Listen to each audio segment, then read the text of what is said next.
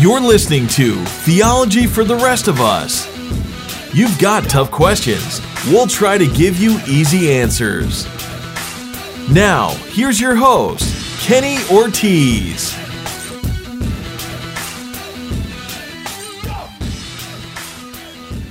Welcome back to another episode of Theology for the Rest of Us. I'm your host, Kenny Ortiz. Thank you for listening today. Glad you are tuning in. Excited about today. We've been in the series over the last few episodes just talking about the Holy Spirit and the gifts of the Spirit. I'm excited to have Matt Van Winkle on the line with us today from Mississippi. He is in the process of preparing to move to Minneapolis, Minnesota to be a church planter. He's 28 years old and is passionate about all things Holy Spirit. Thanks for joining, man. We've been talking the last several minutes off air, and just excited about this, man. I think it's been a good series the last few episodes that we've been in. So glad that you're jumping in and going to be a part of this series. Kind of, the question I wanted to ask you today is really simple, just about the Holy Spirit in general. And we've been dialoguing about the gifts of the Holy Spirit, specifically speaking in tongues, prophecy, word of knowledge, healings, things of that nature. And, you and I know there's a segment of Christianity that will say, hey, those things are done. They ended, at the end of the first century when the apostles died or when the canon was completed. We know that there's a segment of Christianity that believes that. I do not belong to that segment of Christianity.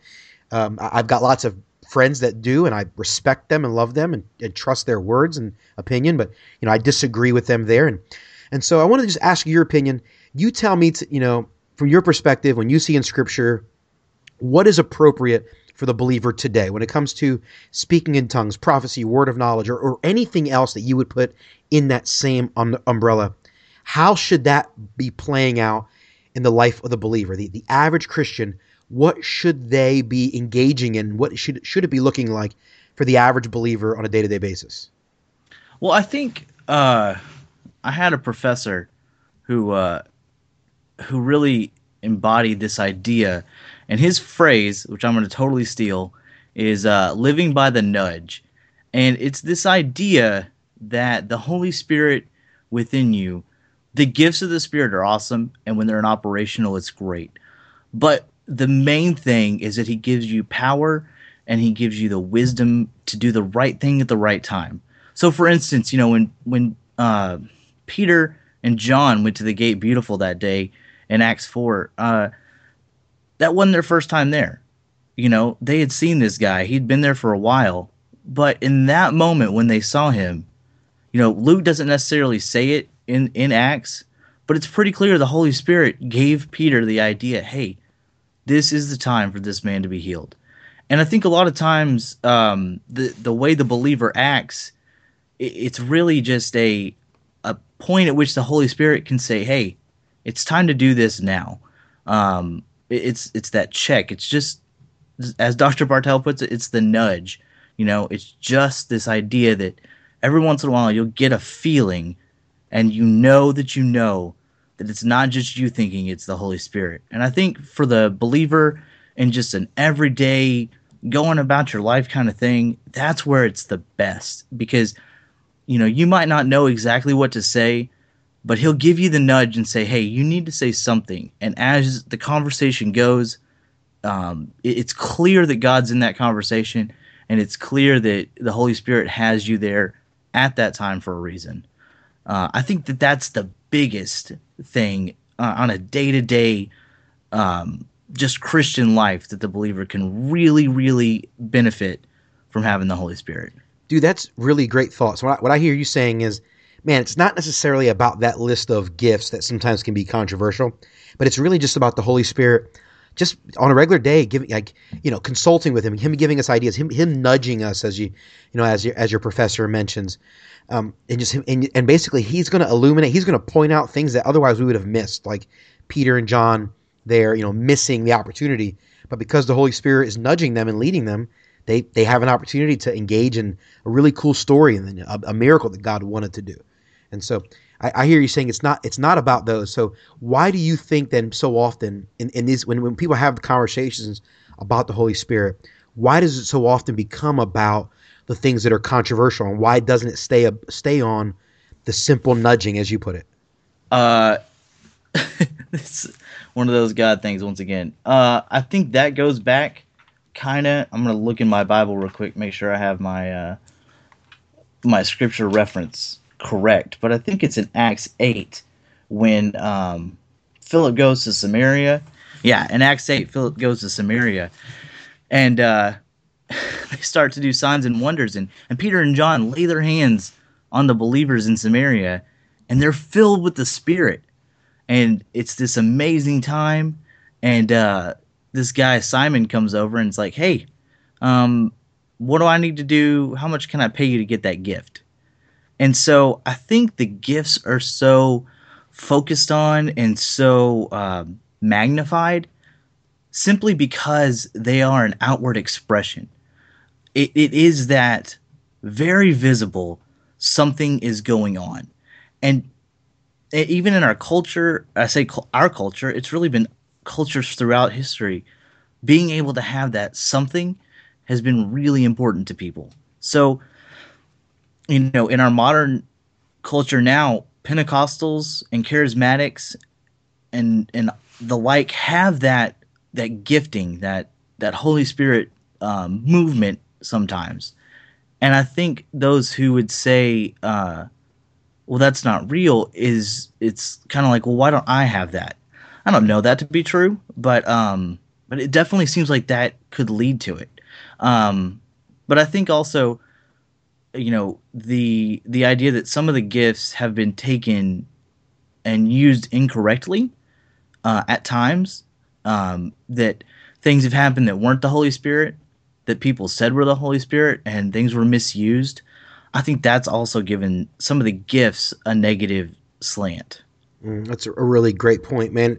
I've had this conversation with many people before, and just the idea, again, just like you said, because we've seen an abuse in certain church circles, in certain camps, in certain types of church services, then sometimes that kind of becomes a turnoff, and then people begin to altogether reject the Holy Spirit or elements of the Holy Spirit because of that, which is really sad, I think, in my opinion.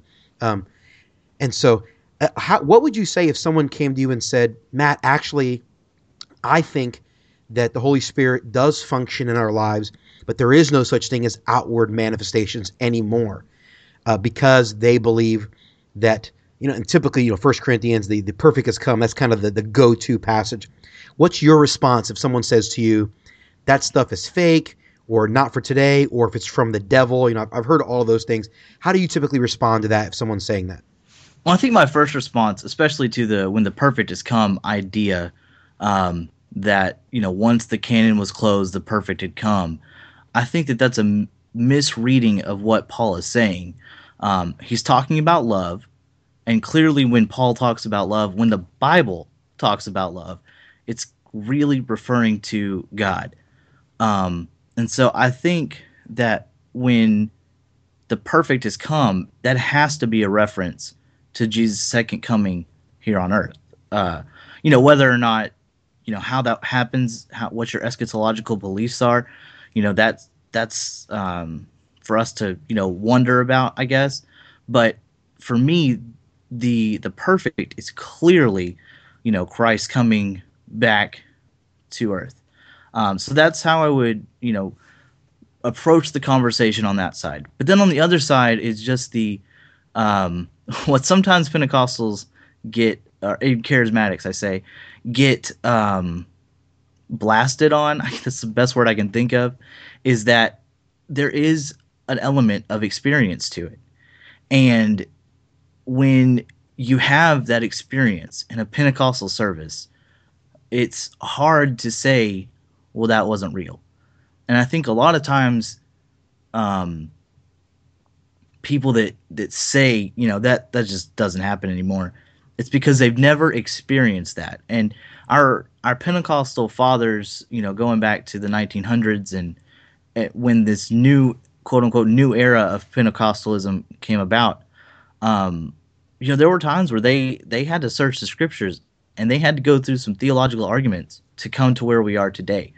But I also believe that their experiences did not shape their theology.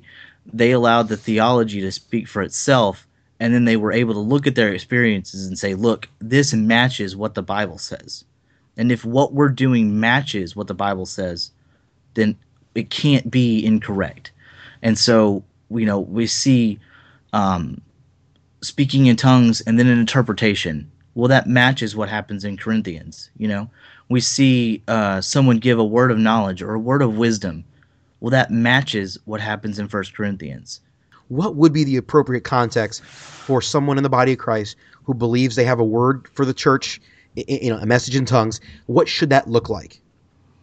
I think a lot of times, for me specifically, always defer to whoever is in charge. I think Paul would agree with me in 1 Corinthians 14 and 15 that there has to be an order to the service. And God has placed someone in charge of that service. Usually it's the pastor, and we follow his leading. There have been times in a service where I thought, hey, we need to just sit and wait on God. I feel like he really wants to do something.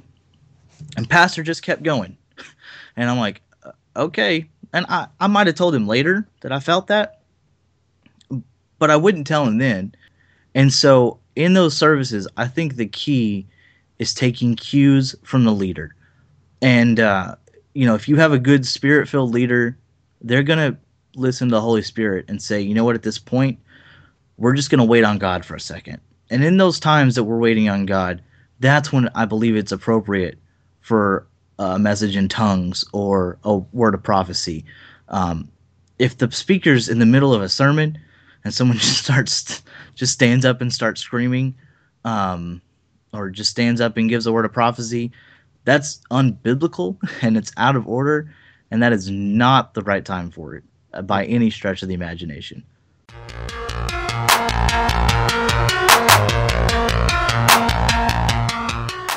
And there you have it, my interview with Matt Van Winkle. Big shout out to Matt. Thank you so much for taking time out to connect with me and invest in our audience. I want to highly encourage every single believer, just say, Spirit of God, will you allow us to cultivate a friendship that is vibrant and dynamic?